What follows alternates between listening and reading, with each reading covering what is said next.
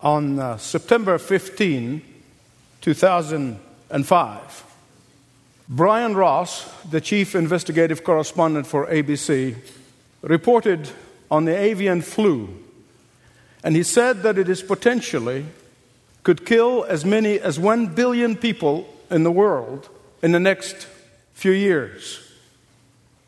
This potential plague is so serious that President Bush, on the same week, addressing the leaders in the United Nations, he said the following.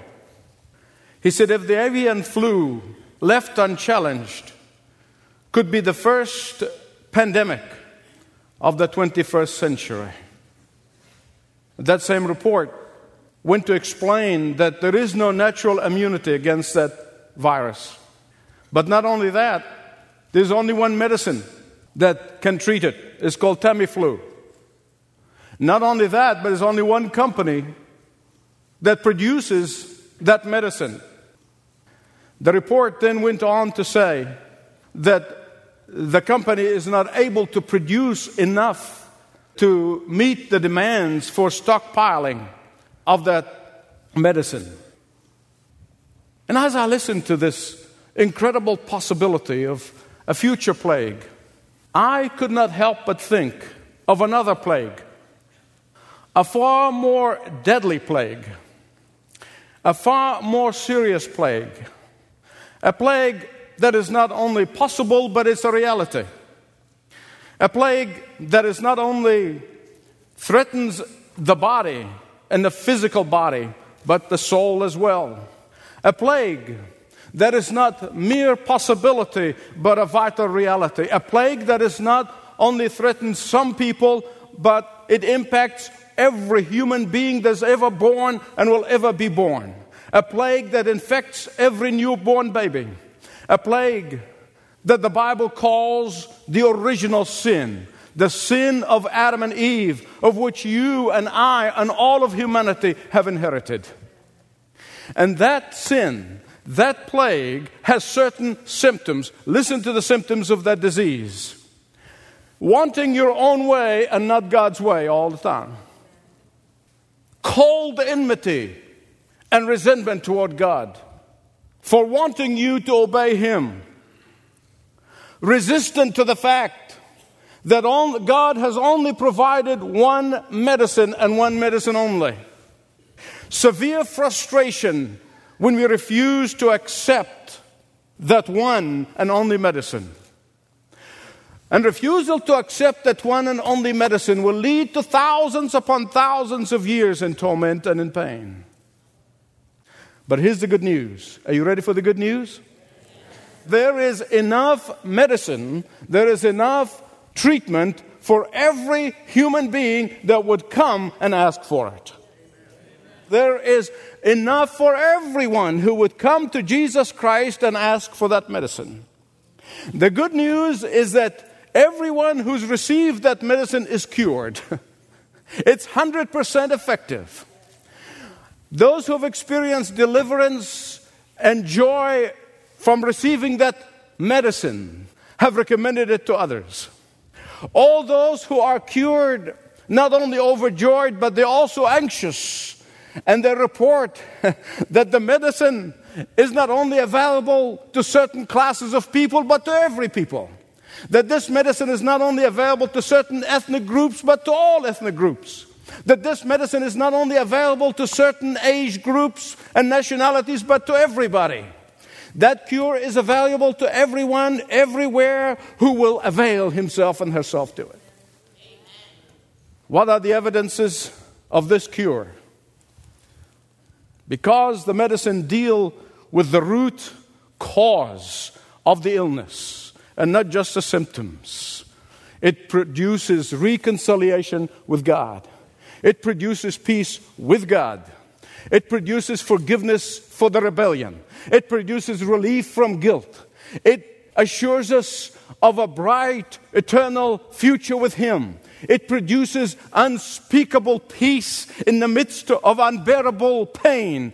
It redeems not only the disease, but the consequences of the disease. It is deliverance not only from the symptoms, but from the cause of the disease.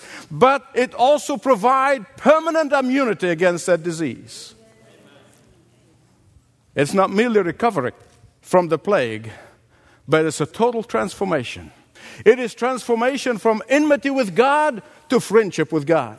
It's a transformation from alienation from God to being adopted by God. It is a transformation from estrangement from God to relationship with God. It is a transformation from sickness to health. It is a transformation from rebellion to love. It's a transformation from wanting to be independent of God to be dependent on God. It is a transformation from death to life. And that, my beloved friends, is available for everyone who would ask for it. But it can only happen because somebody paid the price. You see, somebody has to pay the price for reconciliation. Take a husband and wife. When sin comes between them, what happens? There is estrangement, there is alienation, there is coldness. And that could have happened on your way over here to church this morning. And you might not even be talking to your spouse right now. I pray after this message you will. But let me tell you something. Until the guilty person or persons pay the price of asking for forgiveness and being broken, reconciliation cannot really happen. Any two friends in Christ can never be reconciled if sin comes in between them. It's going to alienate them. It's going to make them strangers instead of friends. And only when the guilty person asks for forgiveness can that reconciliation take place. And in the same way in our enmity with God, it is a condition with which we are born. It could never have been overcome until Jesus Christ, the second person of the Trinity, left the glories of heaven, came, paid the price on the cross, and rose again.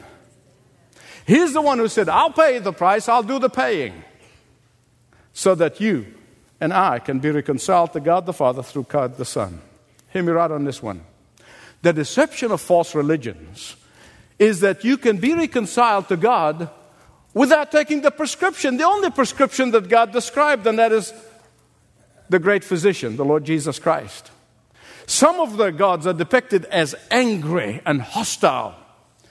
And therefore, that anger and hostility on the part of their gods need to be appeased. There are others whose gods are apathetic and indifferent. But the very core of the Christian faith is that our God is neither angry nor hostile.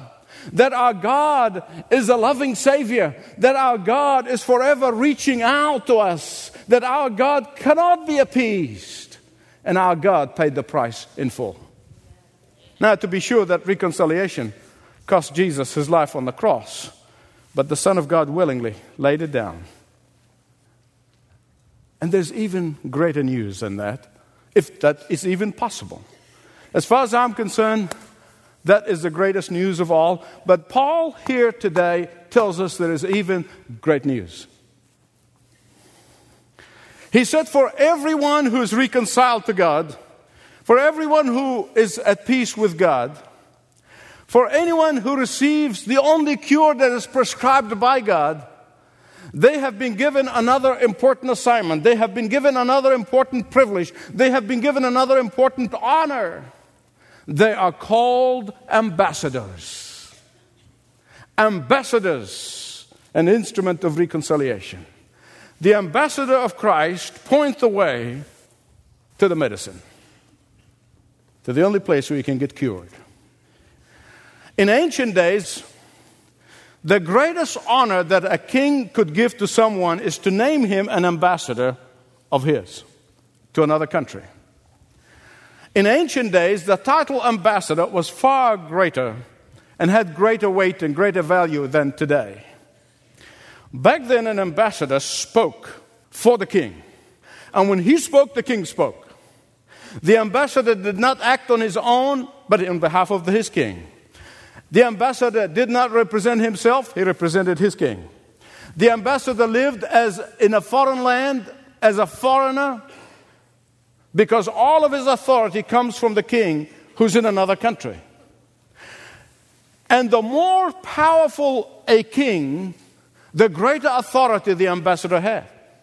What makes the difference is not the ambassador. What makes the difference whom the ambassador is representing? One of the colossal failures of believers in the 21st century is that they have often failed to realize that they are ambassadors of the King of Kings. We often have failed to comprehend the power of our King, whom we represent, the glory of our King, whom we represent, the authority of our King, whom we represent, and the message of the King, whom we represent. He did not only make us ambassadors, but He also authorized us to announce the good news.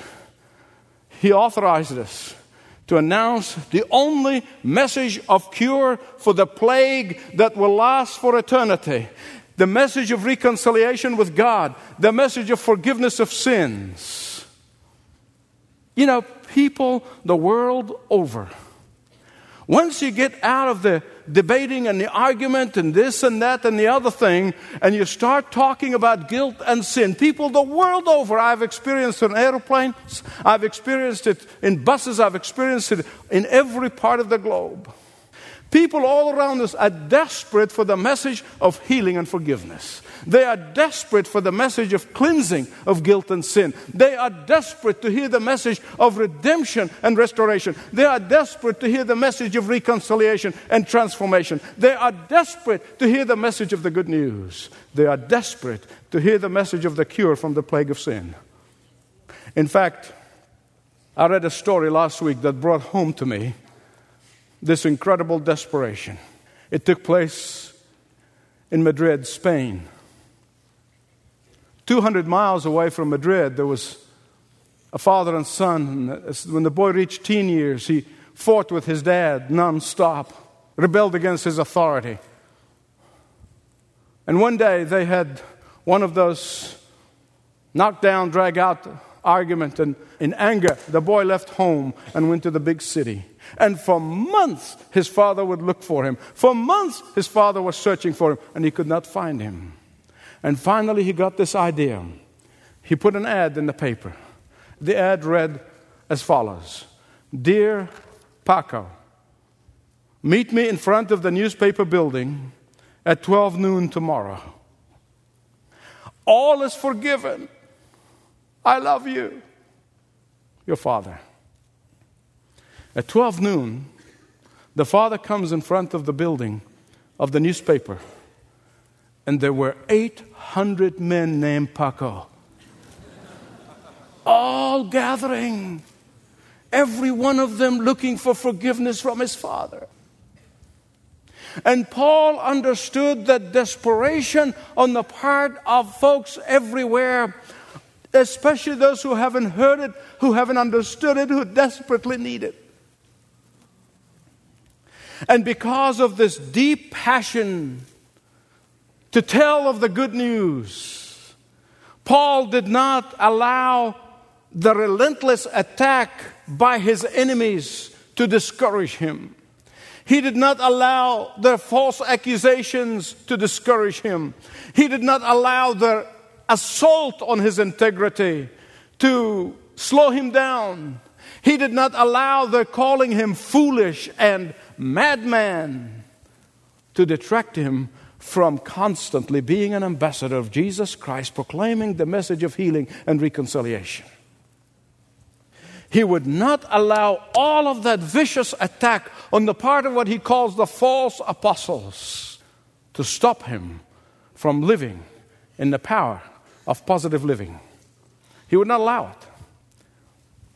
The two things that Paul has relied upon to lift him up when the times are tough, two things that always lifted him up when the going got hard. Two facts: that Jesus, the perfect Son of God, who was with the Father before all worlds, would leave heaven and die for him and to forgive his sins. And the second fact is that he would call him to be an ambassador, to announce the cure for the sin and disease. The first 6 verses, that's 11 to 17, Paul gently, lovingly, subtly, and yet firmly defends himself against their false accusations. He does not let them get away with it without defending himself. But then he almost like rushing away from that defense into verses 18 to 21 and focus on that unparalleled privilege that God gave him. But listen to me, God did not give that ministry to Paul alone. He gave it to everyone who knows Jesus Christ. If Jesus Christ is the Savior of your life and the Lord of your life, He has given you that title of ambassador. Because Paul would have said, I am an ambassador. No. He said what? We are ambassadors. God did not only redeem you and save you eternally. God did not only reconcile you to Himself. God did not only turn us from enemies to inheritors of the kingdom, but He also called us ambassadors. From now on, when somebody asks you what you do for a living, you're never going to tell them what you really do for a living, okay? When somebody comes and says what you do for a living, you're not a real estate broker and you're not a banker and you know what to tell them? I am a what? Ambassador. You are an ambassador. That's who you are. That's who you are. That's what God called you to be. And I said, oh, Brother Michael, you don't understand. I just don't have too many gifts and I don't have this and that. Forget it. You're making God a liar. He gifted you and He called you an ambassador. So when next time you look at yourself in the mirror and say, what? I am a ambassador. I might think I'm an ambassador, but my wife thinks she's the Secretary of State. So,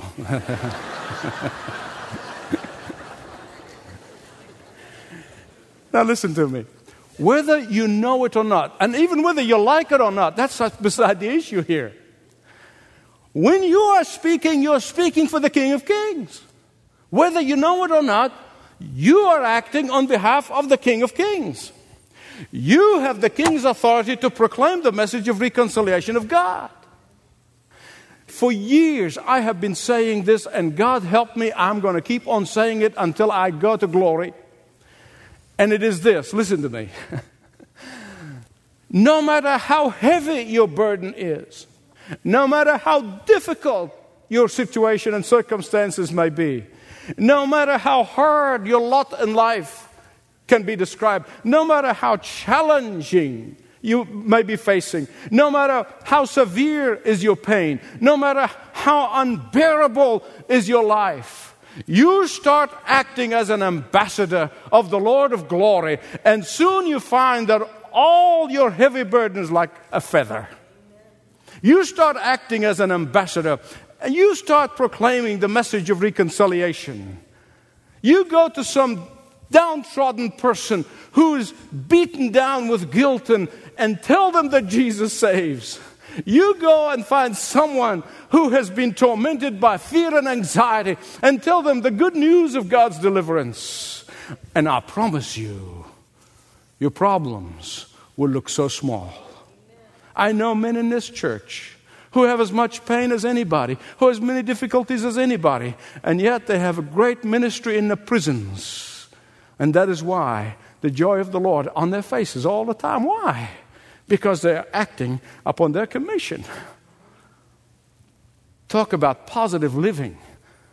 Nothing is more uplifting in tough times than mastering the art of peacemaking, than mastering the art of reconciliation. Nothing is more uplifting in difficult times than recognizing the power of your title as an ambassador of the King of Kings. Nothing is more uplifting from your circumstances than recognizing that in every way you are representing the King of Kings. In the last message we saw, in the sixth secret for positive living is the anticipation of what is awaiting us on the other side of glory. But listen to me, as long as you're living this life, as long as you have a breath, you are representing your boss, the Lord Jesus. You are His messenger. You are His spokesperson. You are doing His bidding. You are serving His purpose. You are conducting His business. And when you see yourself in that light, I promise you, nothing and no one is going to get you down. Listen, I get enough discouragement as anybody else. I get enough pressures as anybody else. I get lots of challenges. And you know what the devil likes to do? He would like to take all of these and use them, not only get me down, but keep me down. But the reason I don't stay down for very long is because of this seventh secret of positive living. I remind myself who my boss is. I remind myself whose power I have. I remind myself who commissioned me. I remind myself the privilege that He gave me. I remind myself of the title ambassador. I remind myself for whom I'm speaking. And then I realize that I may be nothing, but He's everything. And as long as I represent Him, I have His power. Beloved, I want to tell you, that will get you up in a hurry. I will get you up in a hurry. Listen to what Paul said. Therefore, we are ambassadors for Christ, as though God were making His appeal through us. We beg you on behalf of Christ, be reconciled to God. What an honor that God has given. What a privilege that God has given us. But there may be someone here today who had not been reconciled to God. You don't have necessarily feeling of enmity toward God, but have that cold feeling toward Him. You're indifferent, you're ambivalent. God brought you here so that He can tell you that He wants you to be reconciled to Him. He wants you to be reconciled to Him. He's with open arms, He's saying to you, come to me, surrender to me, trust me, and see how not only be reconciled to you, but commission you. He will not only become your Savior and the Lord of your life, but He will become your friend, your companion, who sticks to you closer than a brother. The cure for the plague of sin and guilt is not limited to a few. It's not scarce. It's not something you have to go and hunt for. It's here. It's available. You can receive it and be eternally saved. God is saying, it's yours for the asking. Shall we pray? Only you know, between you and God. Because when you're all alone with God, you're carrying guilt and you're carrying burdens that God is saying you don't have to. I came to set you free. In the next few moments, you can say to Him, Lord Jesus, you paid the price so that I can be reconciled to God the Father. I receive that gift. I repent of my sins. And then there may be those of us who have known the Lord for so long, but really allowed the busyness of this world and the pressures of this world and the temptations of this world and the wealth of this world and the difficulties of this world to cloud our eyes, and we cease to see ourselves as ambassadors of the King of Kings. Let this be this day. Let it be the day in which you say, Lord Jesus, I have lived my life just like my unbelieving neighbors, and I've lost my sense of privilege. I've lost my sense of honor. I've lost my sense of calling. Empower me afresh. Remind me daily that I'm your spokesman. That when I speak, you speak. Lord Jesus, you are the searcher of all our hearts.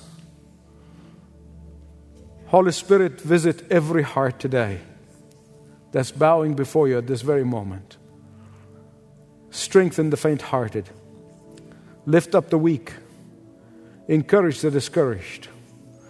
Humble the arrogant. For Father, we know that ultimately it's only you that matters and not us. In Jesus' name, amen. Thanks for listening to this message from Dr. Michael Youssef, recently featured on Leading the Way. If you'd like to know more about us, please visit ltw.org. That's ltw.org.